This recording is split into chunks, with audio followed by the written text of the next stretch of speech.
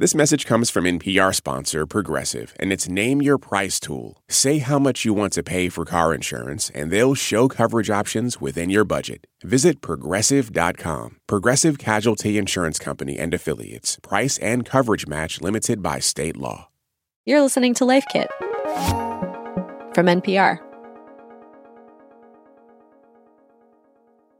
Hey everybody, it's Marielle. Before we jump into the episode, I want to share an exciting thing Life Kit put together for New Year's. We want you to start your new year off right, so we've created a tool to help you clarify and work toward your goals, whatever those might be. It's Life Kit's Resolution Planner. You can choose areas of your life you'd like to focus on, and we'll guide you to some of Life Kit's best episodes on those topics. You can check them out at npr.org/New Year's. First off, Happy New Year. And I want to say that I hope you're spending this day doing exactly what you want. I know that's not always possible, but if I could manifest anything for you on New Year's Day, that would be it. All right, second, it's time to talk about New Year's resolutions. I had a conversation with Allison Aubrey recently. She's a correspondent at NPR, and she's been covering health for about 20 years.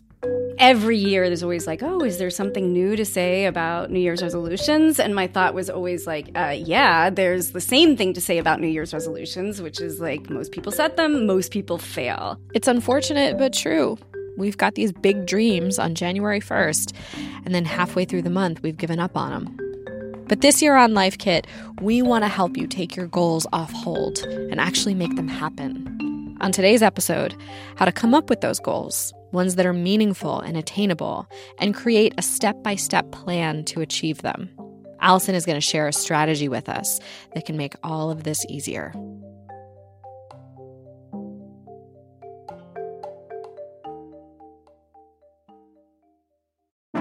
These days, news comes at you fast. But the truth? Getting there takes time. There's something that hasn't been disclosed yet. Embedded is a podcast that takes the time to look beyond the headlines. How did this happen? How did we get here? With original documentary storytelling. Listen to NPR's Embedded wherever you get your podcasts. Do you ever wish you could get your stories in 3 hours rather than 3 minutes? Or maybe you're sick of doom scrolling, getting your news in bits and pieces. That is where Embedded comes in. We bring you documentary series that will change the way you think about things. Find us wherever you get your podcasts. Jasmine Morris here from the StoryCorps podcast. Our latest season is called My Way. Stories of people who found a rhythm all their own and marched to it throughout their lives. Consequences and other people's opinions be damned. You won't believe the courage and audacity in these stories. Hear them on the StoryCorps podcast from NPR. Taylor Swift has dropped a new album. She is the biggest pop star in the world, and everything she does makes news. I gasped. I was like, oh my God, I've been there, and you can identify with it. For a breakdown of Taylor Swift and her new album, The Tortured Poets Department, listen to the Pop Culture Happy Hour podcast from NPR. Allison, what is a common mistake people make when they're choosing or trying to stick to a New Year's resolution? You know, I think a lot of us just are not very realistic about what we can accomplish. So on January 1st or 2nd, it's really easy to say, okay, this is going to be the year. I'm going to, fill in the blank. I'm going to run that marathon. I'm going to buy the house. I'm going to write a book. I'm going to start that business. Like anything seems doable. There's just possibility floating in the air. So we do tend to think big or bold, and that's not necessarily a bad thing. But in order to follow through on this, you really do need a plan, a detailed plan. And so a few years back, I stumbled on this approach. It's called SMART goals. It was developed way back in the 1980s to help people set goals and really manage their time around the goals. And so SMART is an acronym, right? Let's break it down. What does the S stand for? So the S in SMART stands for specific. And this may sound obvious, but you need to be really, really clear about what it is you want to accomplish. It needs to be able to be written in a sentence or two at the most. It can't be this vague idea. I mean, even something like, I want to get healthy might be a little too vague. You have to be something like, okay, I want to build muscle strength. I want to, build aerobic strength. I want to be able to, keep up with my grandchildren or my children or my friends when they go running. Something very specific. I think Oliver Burkeman said it well. He's the guy who wrote 4,000 Weeks. You know him, right? You've had him on the show. Yeah. He sums it up nicely. He's sort of like, look, the stumbling block here is that we have this delusional relationship with time. We only have 4,000 weeks if we live to be 80 years old, if we live the average lifespan in total. So, if you want to do something this year, that's 52 weeks. You'll blink and it'll be halfway over. So you got to basically stay focused on that goal by saying no to other things. So you don't have to try to convince yourself that everything you're saying no to is actually secretly a bit worthless. That's just not how it works. There may be, many, many things you won't have time for that would have been legitimate uses for your time. Because we're finite, because of how time and human attention works, there are things you're not doing. We're really talking about doing that consciously instead of unconsciously. It's going to happen anyway, because that's what being finite means. All right, so the S in SMART is specific. After that is M, and that stands for measurable. Can you explain that one? Yeah, I think when it comes to goals, there's this gap between intention and action. So you say your goal is to, say, eat better or get fit. You probably already know what kinds of foods you should be eating or you want to avoid, or you already know that you're supposed to go to the gym or go to exercise classes, but it's just tough to follow through because life happens. And sometimes sticking with your goal is very inconvenient. Now, I spoke to this therapist. Her name is Keisha Moore Medina, and she's used the SMART goal approach with her own clients. She says one way to help kind of chip away at this gap is to make time each day to track what you've achieved. Sometimes when we think about goals or we have new things we want to achieve, it can become so much and overwhelming. But when you can break it down to something very specific and even writing it out, looking at that, it could be really important for you and a great start to looking at that goal. So measurable means you need to be able to track your progress. And there is research to show that people who regularly monitor their progress toward their goals are more successful. Now, if you want to train for a race, you tally your mileage. If you want to learn to play the piano, log your practice. If your aim is to eat better, journal what you eat. I think tracking really provides us with a long view of our progress, and it helps to reflect on how far you've come or not come. Yeah, because we all fall short of our goals, right? Oh, yeah. Life gets in the way and it's, January 15th and you haven't been training for that marathon. So you say, I missed a couple days, whatever, I give up. Exactly. And that's when it's time to kind of look at your tracking and maybe reappraise. Say for instance, you were not able to achieve the goal, or maybe the steps it takes to achieve that big goal, you were not able to do. Well, let's have a conversation as to what were possible barriers, or maybe why didn't it work in this way? Do we need to reframe? Is there something we're missing? Do we need to process feelings, emotions that go along with the goal? And why were you not able to achieve it, or taking the steps to achieve it? What happened there? Mm-hmm. Yeah, that makes sense. Often I feel like the reasons that we don't do things, it comes down to our emotions about them. So this is a way to put a process in place. Exactly. You're measuring your success, you're measuring the steps you're taking towards this goal, and then if you're not doing those things, you're asking yourself why. So, okay, that was SM. Yes, on to A. A. A, the next letter, is achievable. Is your goal actually doable and reasonable? That seems like a pretty essential question. Yeah, and one way to determine if a goal is attainable is to kind of break it down into smaller pieces. Write the building blocks into a plan or even a calendar. So years ago when I was training for a marathon, I used what's known as the Galloway method, which works precisely because the guy who developed it realized how much first-timers needed to run each week, starting months before the event to be able to successfully run 26 miles. So basically each week we added a mile to our training, running and iteratively kind of built up to 26 miles. It was surprisingly manageable with this plan. But this took forethought. It took this knowledge of how to do it. It took weeks of little goals to meet the big goal. I guess one thing I wonder about achievable is, how do you know if something is actually achievable? I think just using this whole marathon thing, the thing that I carry with me is like, if the math doesn't work, the math doesn't work. I knew it was going to take 4 months to train for a marathon. So if it's January now and I'm saying, I'd like to run a marathon in March, I just know it's not going to work. Yeah, so maybe you could move the timing of your goal or not expect to do quite as much. Right, pare it down. Maybe it's a multi-year goal, right? You want to be a lawyer?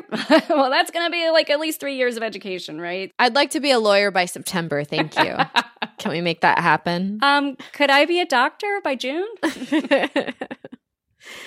Okay, so we've got a roadmap for specific, measurable, attainable goals. The next letter is R, and that stands for relevant. What does that mean in this context? Yeah, this is actually my favorite one. The importance of relevance to goal setting is that it is begging deeper questions about the why behind a goal. So it's easy to get on the bandwagon and pick the most popular goal. Everyone else says they want to get fit. Oh, so you say, okay, that's my goal. Or maybe you've seen one too many gym membership ads, or your best friend is setting that as a goal. But really, your goals should reflect your values and point you to something that's truly important and worthwhile to you. So one way to test the relevancy of your goals is to ask what's known as the 5 whys. So if your goal is, I want to work out more, the first why would be, why do I want to work out more? And then you ask why after that, why is it important to me? Well, it's to improve my physical health. Why is improving my physical and fitness health so important? To have more energy. So, you're asking why 5 times to really target underlying reasons behind a particular goal or a problem. And oftentimes when people dig into this why, they'll often get to a value. So, my goal here is to get fit, but why? Because I prioritize family. I want to be there for family. That's my value. So that's a very good reason to get stronger or to be more fit, is to prioritize your own health so you can be ready to show up for the people who are important in your life. And sometimes you'll ask those whys 5 times and you'll realize you don't have a good reason for this goal. I think that's exactly right. And that's a signal that it's time to think about something else. Yeah. Okay, so this gets us to the T in SMART goals. We're finally reaching the end of the word SMART. T is for time-bound or time-sensitive. What do we mean by that? So if you've gone through all the other steps, you really should be ready to commit to a goal. And it's often said that nothing focuses the mind like a deadline. The idea is to set a specific time frame for achieving your goal, because often, if your life is like mine, we tend to prioritize the urgent things over the important things. I'll open my inbox in the morning, I'll see 3 things that other people want me to do. And the more that I focus on those things, guess what? The less likely I am to focus on that goal that I had wanted to focus on. So any number of things, our kids, our families, the demands of our jobs, can all take away from our focus. And going back to Oliver Burkeman, the author of 4,000 Weeks, he says you pretty much have to expect that if you respond to every email request in your inbox, if you satisfy every external request, if you answer every question, more work is going to come your way. He says it's almost like a conveyor belt. The belt will just keep serving you up more things to attend to. The classic example for me was what happened when I finally and briefly got on top of my email. I was sort of overwhelmed. I decided to really bear down on it and solve this problem in my life and become much faster and better at responding to email. And of course, what happens then is that you just get loads more email because you reply to people more quickly and then they reply to you and you've got to reply to their replies and it goes on forever. And you get a reputation as being responsive on email, so more people email you. So in other words, the effort to get on top of email, to lighten the burden of email in your life, has the effect of making it heavier. Yeah, this is why I've given up on my email. I have 9,633 unread emails. Wow. Yeah. Don't email me, people. email lifekit@npr.org. Yeah, no, but this is to his point. He says, look, we cannot kid ourselves into thinking that if we get faster and faster and more efficient, we're going to have this like maximum capacity that we accomplish, that we're going to be the person who can do anything. We can't be all things to all people and achieve our own goals at the same time. The only way I eventually realized to make time for things that matter is that you just have to make time for the things that matter. You're not going to get to the point where you have time and attention free to do the things that you care about the most by first finding a way to handle every demand that life throws at you. Yeah, it's almost like life will just happen to you and everything will fill in the gaps if you're not more intentional about how you spend your time. That's right. Going back to the goals, then it's making sure to put the intention behind this goal. You want to put a deadline on it, or you want to say, I'm trying to accomplish this over X many months or X many years. Exactly. And you kind of have to start to sort the wheat from the chaff. I mean, what's essential that you have to do on your job or in your personal life, and what are the things you might be able to let go a little bit? In your personal life, if you're normally involved in, 2 committees or 2 clubs at school, pare it down, commit to less so you can accomplish more and stay focused on your goal. Okay, well, have you tried the SMART goal formula in your own life? I am trying it right now. So after reporting on this last year, I decided that I needed to kind of pare down what I was focusing on, even within work, so that I could kind of bring to life a new project. So I have, as I said, been a health journalist for like 20 years. I used to sort of cover all sorts of health news, from COVID to kids to health policy. And I tried to pay attention to all of it, but for this next year, I am starting a new project. I'm using my lens as kind of a Gen X woman to talk about aging and thriving at midlife and beyond, kind of looking at the science and shared secrets of aging. Yeah. Yeah, it's like in the work context, you're able to really add value on that topic versus when I've been just, covering a million things at once. It feels just like parachuting in. And you feel like you're running to stand still, right? Yeah, I hear that. Okay, so let's recap. The acronym is SMART. Number 1, S. You want to set specific goals. That's right. Be able to write into a sentence the precise action you plan to take and what you want to achieve. Number 2 is M. Make your goals measurable. It's not the knowing, it's the doing. So you need to track, you need to tally, you need to have a simple, emoji system. Every day you stay on track, give yourself a smiley face. Measuring is a way to hold yourself accountable. Okay, number 3, A, set achievable goals. Yes. Is it actually possible to attain what you say you want to? Convince yourself that's the case by breaking your goal into smaller chunks. This will give you a roadmap. Okay, number 4, R, your goals should be relevant, meaning they should fit with your values, right? Yes, there's actually research to show that people are more likely to accomplish their goals and feel happy with their success if their goals align with or reflect their core values. So try the 5 whys to explore the why behind your goal. And then number 5, your goals should be time-bound, T. Nothing focuses the mind like a deadline. It helps when you give it a sense of urgency. You'll start to organize your time around the goal. Okay. Allison, thank you so much. Thank you, Marielle. It was great to talk to you. Happy New Year. Happy New Year to you.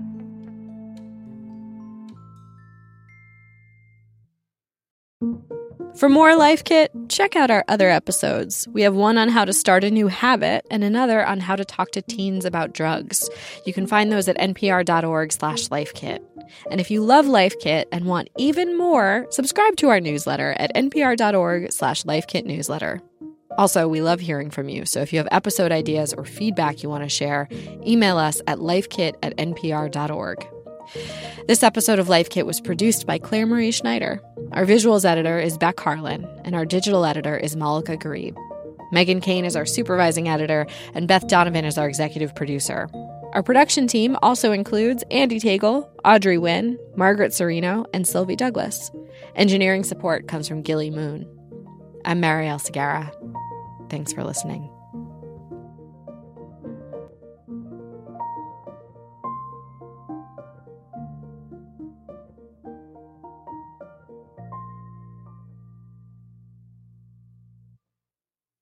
This message comes from NPR sponsor Discover. Get the service you deserve. With 24/7 U.S.-based live customer service from Discover, everyone has the option to talk to a real person anytime, day or night. Limitations apply. See terms at discover.com/creditcard. Listen to Embedded for moments that stay with you. I could smell the smoke. I could smell the dust. Voices that resonate. Stories that change the way you think about your life. How did we get here? The Embedded podcast is NPR's home for original documentary series. Listen wherever you get your podcasts. Summer is for going to the movie theater because it's too hot to stay home. It's for driving with the windows down, listening to your favorite music. It's for stretching out while you're on vacation to gobble up a TV show. For a guide to some of the TV, movies, and music we are most excited about this summer, listen to the Pop Culture Happy Hour podcast from NPR.